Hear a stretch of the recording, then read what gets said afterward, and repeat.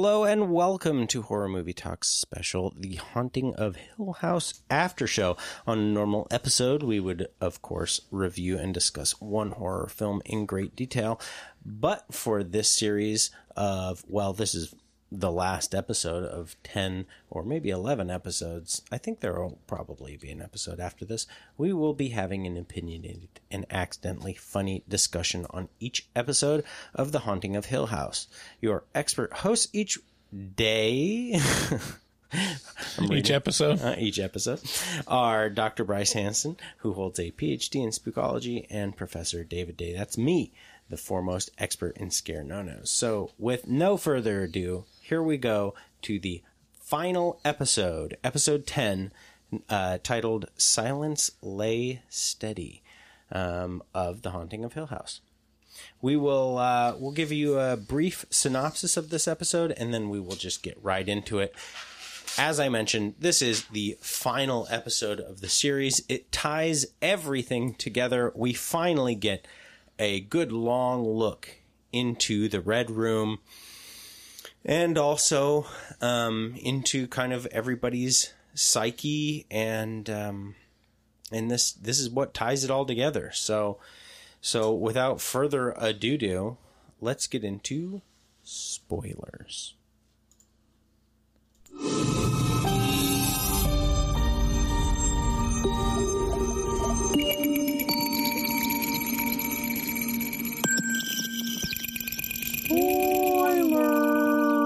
Spoilers. So this episode starts out with Shirley going up to the red door, and Theo is already inside, and they are kids. They're little kids. Theo's dancing along. She's like doing her little dance deal, and Shirley and her sister Nell are trying to get in. And this brings us back to, I think, the very first episode when the two little girls are trying to get in there, and then maybe the third episode when we learn that Theo is within, and she's, oh geez, there's somebody fucking jerking this doorknob. Yeah, we start seeing the explanation for the red door, where it's a different room for everyone. Right. And so we see all the past scenes in previous episodes where each of the kids have kind of their safe space. And right. How every time that they are kind of haunted in that room, it ends up being one of their family members trying to get in. Yes. It's a brilliant mechanic. Yeah. Because throughout the series, you get the spooks, and you see, oh, fuck, there's shadows under the door. There's people walking around on the other side. And, oh, God, what is going on? And then you get the explanation for it at the end. And the explanation for it is much less terrifying. Yeah. Although, strangely, pretty terrifying. Like, yeah, in a room that no one can seem to get into, and it allows people to go in. It's like... You get to go into this room according to the room. Like, the room determines whether or not you get to go in. So, anyway. And then we skip forward to the present, where Stephen is having a... It shows Stephen and Hugh arriving at Hill House after Luke was there, and they smell like the gas, and then they go up to the door... And then it cuts to supposedly future after all this happened, and it's Stephen writing the sequel to, his blockbuster Hill House book to wrap it up with what we're waiting to be shown to us. Yes. Yeah, my apologies. That's right. So they had entered the house already, which is why Stephen has this vision. That is, the vision is... Well, it's not clear whether or not it's a vision. Right at this moment in the show, you're like, oh, this is just the future now. And he's discussing with his wife his ability to ride. And then his wife takes a real turn. Oh, yeah, also have to mention that his wife is pregnant. Right. Which is... Pregante. Interesting. And am I Pargant? And she's Pargant. Pregat. And she... all of a sudden takes this turn of oh, well, that's what you do, Stephen. You take everyone's misery and you form it into commerce for your own enjoyment. Right. It's exactly what you do. And he's like... You're like a parasite. He's kind of like, what, bitch? Wait a minute. Wait, you're my loving... real turn. You're my loving wife, I thought. And she's like... Am I pregnant? She's just confused whether or not she's pregnant. Yeah, and you kind of do a double take because she's saying it in this kind of like sing-songy, like la la la la la kind of way, like you're such a bitch, and you turn other people's misery into your own commerce, blah blah blah. And he's like, okay, but like I thought, wait, we love each other though, right? Like, and then her stomach starts turning black, and you're like, oh, well, this isn't real. Like, well, then also Steven says, like, I don't actually remember getting here or how you got pregnant or anything in between. Right. Like, it's kind of hard to write because I don't remember anything happening. And then you realize, like, oh, okay, this isn't actually happening. Yeah. You know? I am pregnant last 5 weeks, so can I start sex? Can I? Yeah, so quickly we kind of figure out, oh, this is a vision that Steven's having because the house. He's in the house. And the house... He's inside the red room. Like, he makes it into the red room. That's right. While that's Hugh is, like, trying to... I don't remember what he's doing. Like, looking at the fucking... no, look at this windowsill over here. Look at this windowsill, and then I'll just kind of... And Steven's like, hey, here's Luke, and he's like, Steve, no! And Steve walks in the room, in the house is like, hey, get out of here, Hugh, you're not... And then Hugh gets infected with the black oil from X-Files. Well, right. Not really, but he just starts getting infected by tendrils of black over his body. What's the black oil from X-Files? I'm trying to remember. It's like, it's part of the... Was that part of the smoking The man? conspiracy stuff that doesn't quite make sense when you look at it as a whole. Okay, this is the overarching shit storyline? Yeah, it's like one of the alien species has some kind of oil thing in them. I can't remember. Do you remember the X-Files movie? I think it was like 97. Yeah. Was that a fucking wacky movie? Yeah, it was kind of weird. They ended up in Antarctica with some bees chasing them or something like that. No, I thought that was the second one. Oh, the first there was a second one? Yeah, there's 2 X-Files movies. Wow.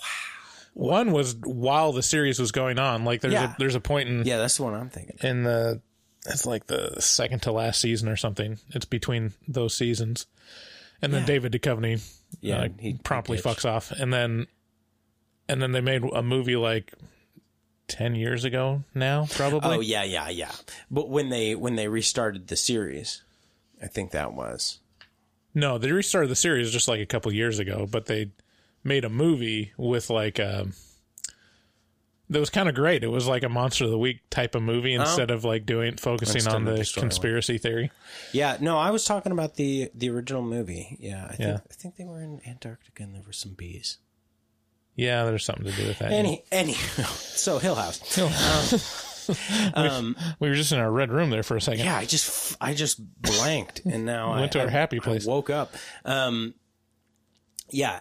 So Steve's wife completely wrecks him. He wakes up in the red room, and he's trying to save Luke, who seems to be he's foaming at the mouth because he has rat poison injected into his veins. That's right. Luke entered the room previously, and the house tricked him into believing that the rat poison was heroin. And let me just ask this: was it a mistake on the house's part to let Steve into the room and then the remaining children into the room to save Luke? Wouldn't it have been better to off them one by one? I don't know. Houses get greedy sometimes. You think this was... Yeah. Haunted houses can get real greedy. Do you think this is... If there's one aspect of haunted houses that I know about, is that they're very impatient. You think we can chalk this up to... Yeah, it's been sitting here for fucking 30 years, and now it's just like, I just can't wait to blow its load. Mm-hmm. It's just like, oh. It's just like fucking. I just need all these kids in here so I can just fucking murder them all so fast. Oh yeah. I mean, really, it seems like it can control whether you can enter or leave. So couldn't it, in reality, just close the door and not let them out, and then they'd all just die of hunger? Maybe that was its angle. Yeah, I mean, so we are in agreement then that the house fucked up at some point. No, I mean, it could have been a strategy. It could have been like, well, just get them all in here and they're trapped and they can't leave. Yeah, but and then they'll they got eventually out. die. Yeah, but they got out. Well, let them out. It wasn't accounting for Nell and their mom to be like angels. I think I said not angels of something. Yeah. No, okay. Yeah. They're guardian angels. That's the word I was trying to think about. I see where you're going. Okay. Well, in any event, Shirley and Theo show up to the house, like, in pretty quick succession. Well, they're shown getting to the house, and then all of a sudden they're shown just in the room, like when Stephen wakes up, I think. No. Someone wakes up and they're there. Like... No. Because Theo and Nell walk... not Theo and Nell. Theo and Shirley walk into the house, and Shirley sees the dude with the glass. Shirley keeps seeing this handsome man who she has seen consistently throughout the series, and finally we get the answer to who this handsome man is with the glass who's cheersing her. Mm-hmm. And Theo heads promptly upstairs, where she enters the room. But I think they see Abigail. Yeah, does she see Abigail at the bottom of the stairs? Is that? I think Hugh and Steve saw Abigail at the bottom of the stairs when they first entered. That was at the very start of the show. Oh, right. So, anyways, they all get in the red room, and each one of them has their own little, Inception dream. Yeah, of like how they're trying to be captured by the room, and then each one in turn is like it takes a dark turn, and then all of a sudden Nell shows up and saves them. Pretty much, that's like what happens to each of them in turn, right? I can't remember it out of order, but I can't recall exactly how that goes because I haven't reached that spot in my notes yet. But I can tell. I would like to go into the handsome man at the bar, right? Which is Shirley's kind of fucking her deep dark secret, which is Shirley had a moment with a dude at a bar for a mortician's like get together. Yeah. Where it was like a convention. Yeah, a convention. That's what it is.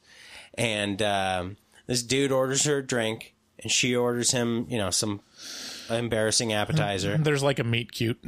Like he orders. What's up? What? A meet cute? You don't know what that term is? It's like in a rom-com when they meet. I'm annoyed with you right now. Oh, it was just a big misunderstanding. A meet cute? Like M-E-A-T or M-E-E-T? M-E-E-T.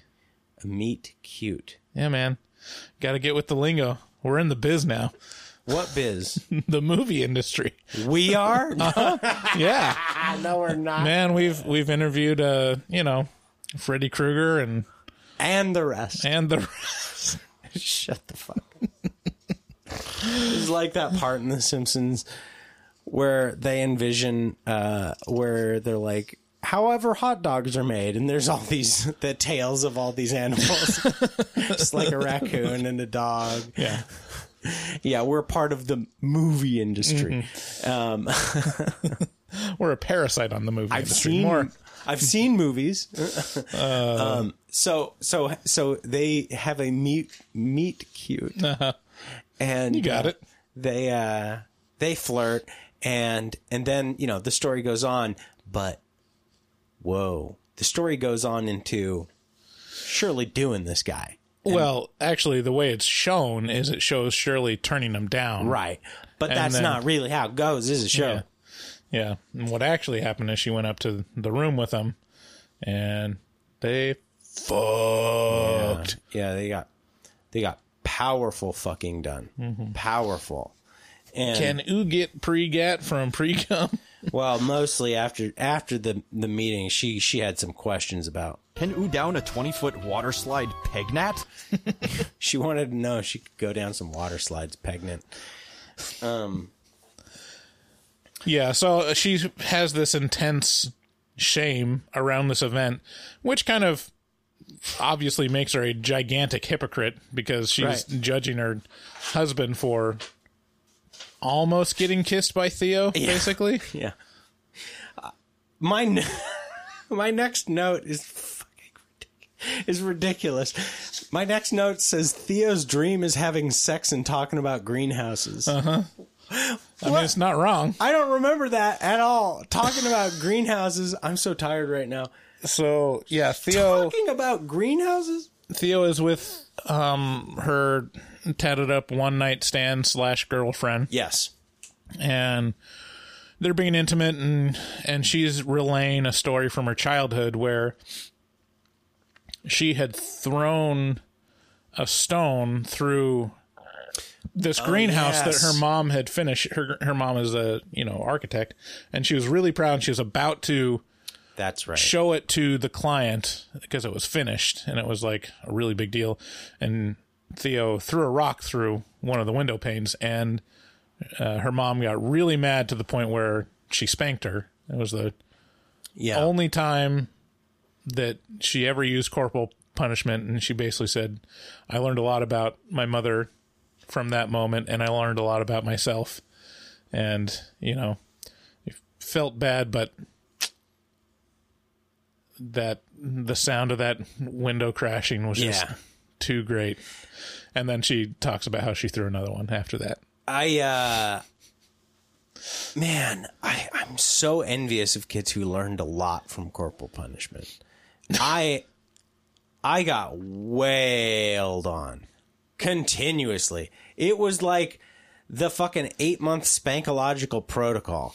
It never ended. It was just whack.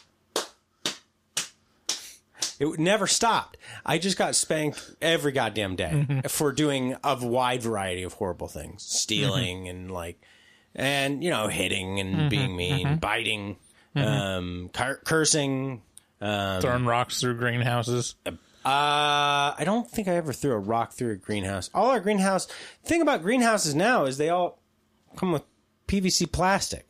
Just heavy duty plastic. Although, but you can take a knife and you can slit that shit, and that's tantamount to throwing a rock through glass. Although it doesn't leave the mess. Anywho, did you get spanked a lot? I got spanked a couple times. And a couple times? Yeah. You like 20, 30 times? Broke a lamp or something. Like it was a rare occasion, and it was more of just like a humiliation thing. Like, oh, dude. To where it wasn't like a constant thing. Nothing attached to my emotions. It was just like physically harming my asshole. Yeah, the other thing is that I was just my butt.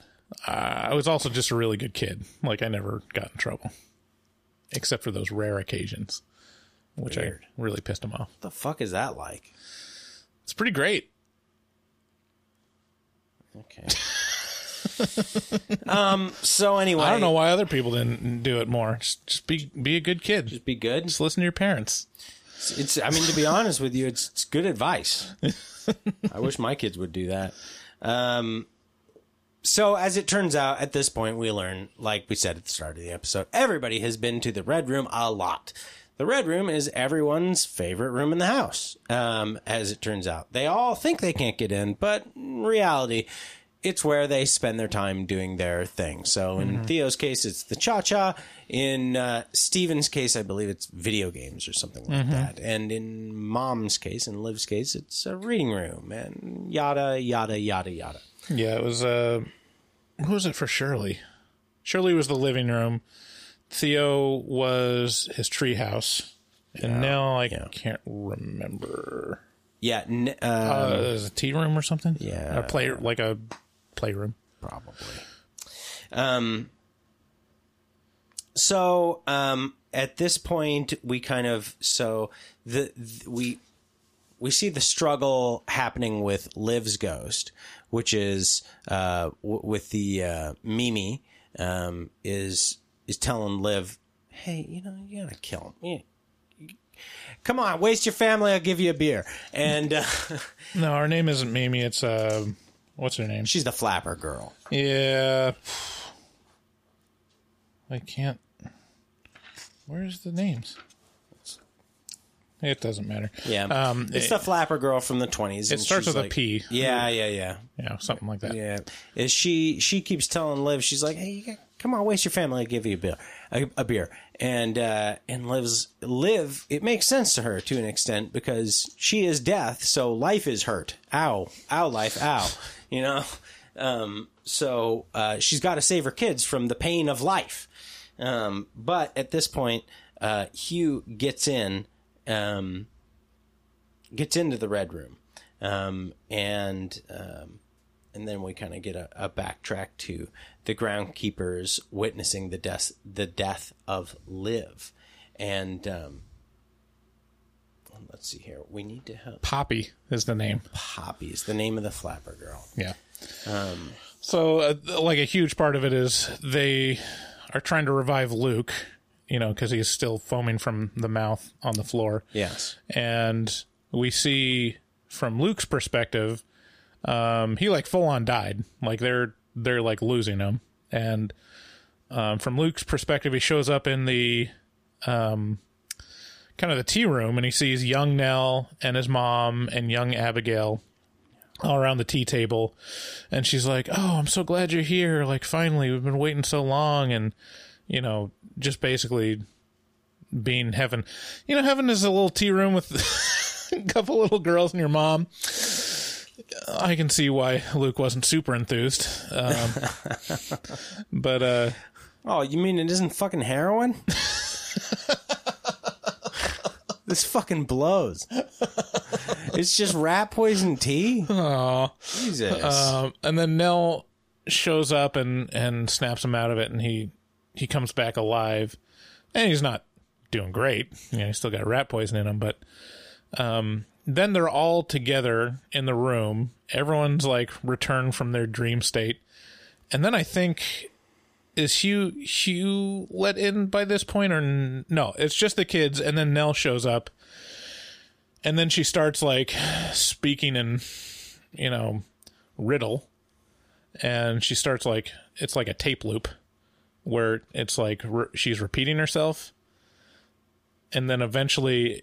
Wow, you're recalling this much better than I am. Really? You don't remember any of this? I do remember parts of this. I don't remember her speaking in a tape loop.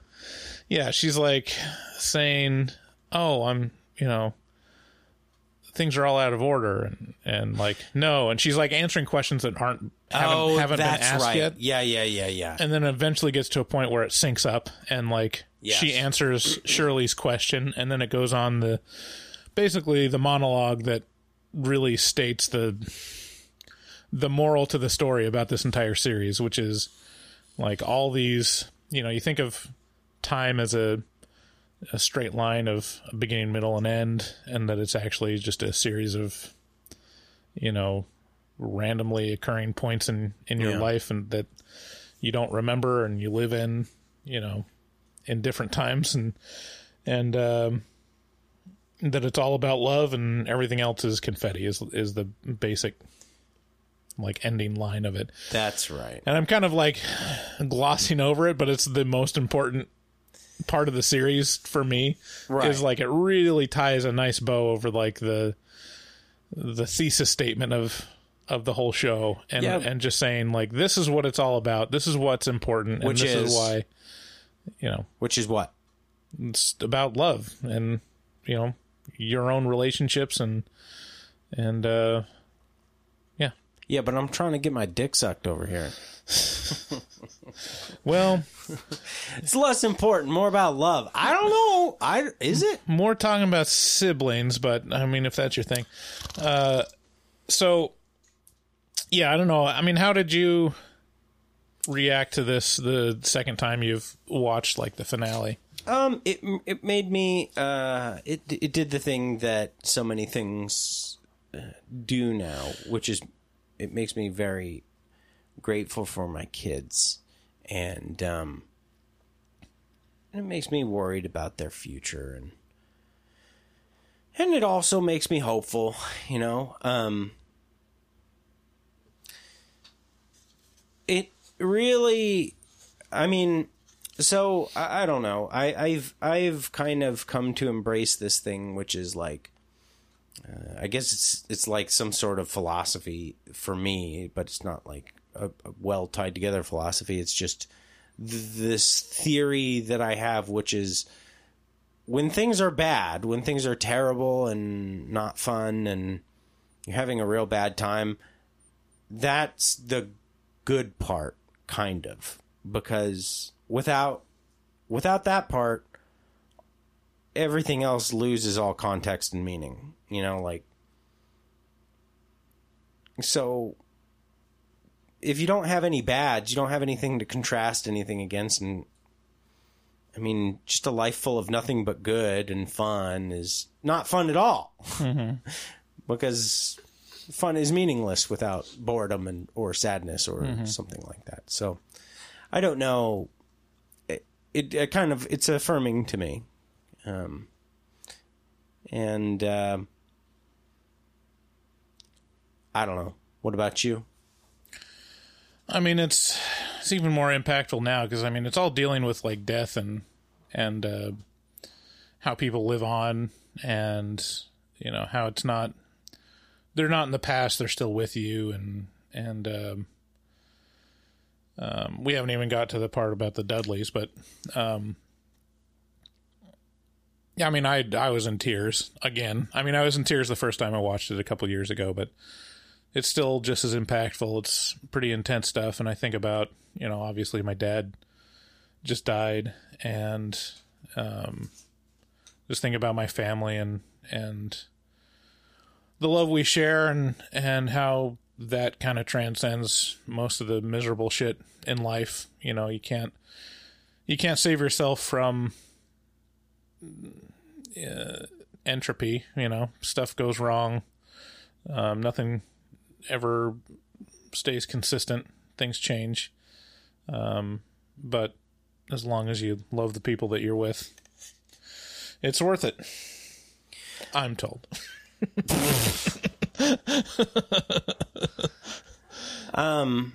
Yeah, so we get to see kind of all these kind of loose ends tie up.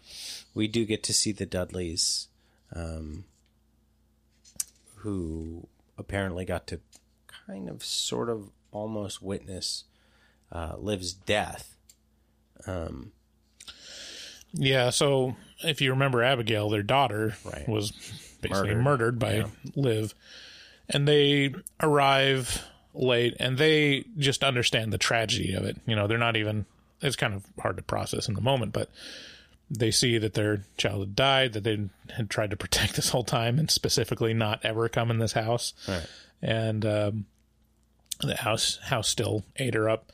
And as they're crying, they see Abigail, you know, quote unquote alive as a ghost in the doorway, and they, you know, realize that she's still there in the house.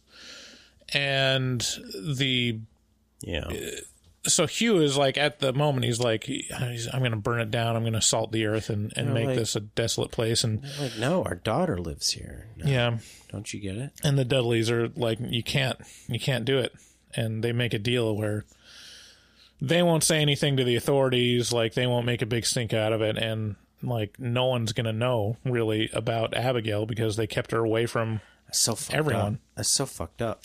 Yeah, it's real fucked up. But also they can see her in the house. But also, kind of thing. Also snitches get stitches. So, you know, shut the fuck up. And so they make this deal with Hugh to not destroy the house, just so that they can see their daughter. You know, at least have some kind of compromise and see their daughter that died. Yeah. And then the kind of ending of their story is that it shows them as really old, and Mr. Dudley is bringing Mrs. Dudley in right as she's dying into the house, and she's rejoined with her 2 daughters, the baby and Abigail. Yeah, that's a dark fucking life for the rest of Mr. Dudley.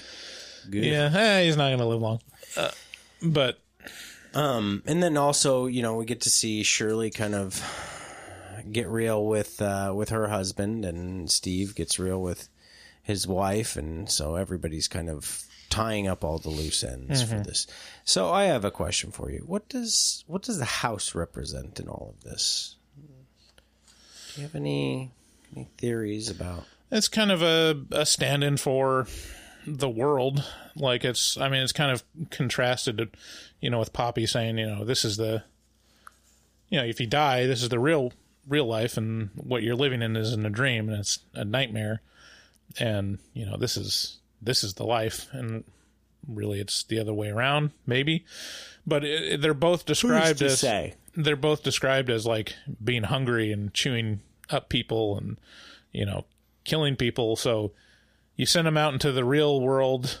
The real world chews up people, uses them, and people are miserable, and they lead miserable lives. And you can lose your kids to all these influences. And then the house itself is hungry. Like it's described as like having a hunger and that's insatiable, and it also chews people up and uses people, and we're never really told why, but there's definitely. I'm going to hone this a little bit more, I think. Just based on the stuff that you were saying, I have a little something to riff on, which is maybe the house stands for like our childhood house, like not necessarily your house or my house, but like your childhood with your parents, making it through that series of obstacles that are uniquely chewing, they chew you up in a certain way. They make you who you are. They fuck you around kind of. And then eventually you leave your parents' house and you end up in the real world where it just fucks you around another way, it like chews you up in another way. And maybe it's kind of something like that. I mean, that's basically kind of just building on what you were saying. I mean, really what it's about is that there's evil in the world. There's evil, in the house that make people miserable and use people. And the only way that you can fight against it is with love and caring for others and sticking together and helping each other. Otherwise, you're on your own and you're going to get chewed up. Yeah, and it's not very much fun being on your own all alone either. So it's worth it to, try and make the best of things with the people you got around you. Yeah. So with that concludes our review of The Haunting of Hill House. I think we're going to have the after show for Haunting of Hill House. And we may have one more episode following this, just to kind of summarize our feelings. We might not. I don't know exactly. Let's talk about it right now. Let's just say, okay, what are your overall feelings about Haunting of Hill House? I mean, I went into it knowing that it's one of my favorite horror properties, in the last decade, probably ever, and it still stands up completely. It's just as impactful as it was, several years ago, and I was just as scared and just as emotional throughout. Just a really shocking thing about this show is how fucking scary it really is. Like, man, I'll never lose that scene where Luke is in bed and that man with the cane comes floating through.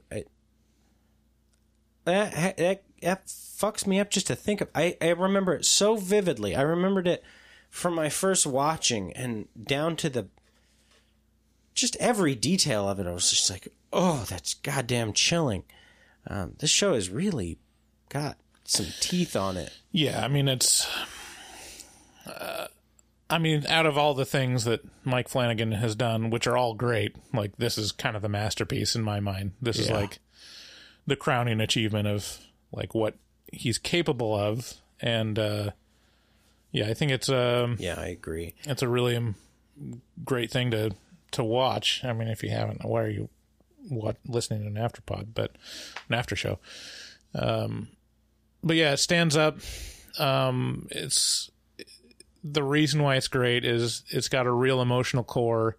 It goes to some real dark places in terms of, internal life and life with your family, but also very uplifting and encouraging in like the end message of like there is hope and we can help each other and love is worth it. Yeah, I don't it's so weird to say that I don't think a lot of people right now really feel that way. I get the strongest feeling ever that that now there's a lot of people who I think have given up on others.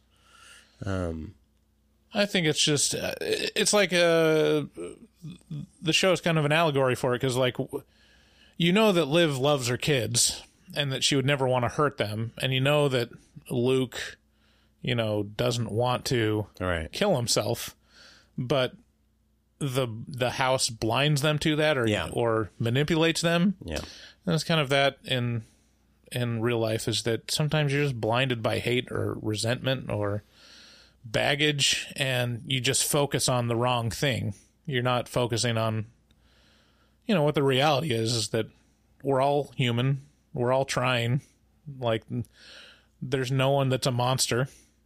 And you just have to come at it from that perspective, and if you really know someone for who they are, it's kind of hard not to have empathy and not to like have a certain amount of care for them. Yeah, I think the dangerous thing is to make snap judgments on people and then stick to it. Yeah. Not to ever question your first inclination and to just go, they're a terrible person. Judge, jury, and executioner, they're done. Yeah. When you think about there's definitely bad people. There's narcissists and sociopaths and stuff. But even then, you're like, if you realize who they are and how they became who they are, it's very pitiful. It's very pitiful, and you feel sorry for them, and you definitely have to put up walls and boundaries. Yeah. But you don't necessarily have to wish them ill. No. Yeah. This, I tell you what, though, in terms of if we're just looking at it in terms of looking at it for being a haunted house show. Yeah. Second to none. Yeah. Second to none. I think some of my very favorite haunted house movies are the Paranormal Activity, at least the 1 through 3 series, and this is as good as those. Yeah. Man, just a really great horror show. Yeah. That we don't get a lot of really great horror shows. Mm-hmm. People talk about The Walking Dead. It's not a horror show. There are horrifying parts within it. Yeah. But it is not. And people talk about American Horror Story. I still haven't watched any of it, but I get the distinct impression that it's not this good. It's more. It varies season to season. I remember watching maybe the first and second season and pretty. It kind of. I'll tell you what. It definitely leads you along a lot more. It's a lot of little it feels quick like hand jerk motions at your dick, and you're like, oh, okay, you wanna jerk me off, and it's like, no, I'm gonna run away now. I was like, okay, yeah. So, anyways, I think the takeaway is that I still love it as much as I did before. It still holds up, and it will always hold up. I don't think we need to give it a score, but it was fun rewatching it and recording these after shows, and hope you guys liked it. Hope you stick around for the regular podcast episodes. Yeah, which you can catch every single Wednesday. We do drop new episodes of our normal podcast every Wednesday, so make sure to subscribe and leave us a rating on Apple Podcasts. If you could do that, that would help us out a lot. Make sure to share the show with a friend and support us in any way you can by going to horrormovietalk.com and clicking on either one of the green links at the top of the page. Special thanks to Dustin Goebel, a professional artist who fucks ever so hard. He's also a professional artist who takes commissions for artwork from our fans, so make sure you contact him at dgoebel00. That's at DGOEBEL00 on Instagram. And also, of course, a special thanks to Maxwell.R.Allen on Instagram, who did our intro music for this series. If you guys have any questions, comments, concerns, or hate mail, make sure to address them to us by calling 682-253-4468. From there, you will be allowed to leave a voicemail, and you can tell us whatever's on your mind. Thank you so much for listening to our special after-show series on The Haunting of Hill House. We love you so much. You guys take care. Bye. Bye-bye.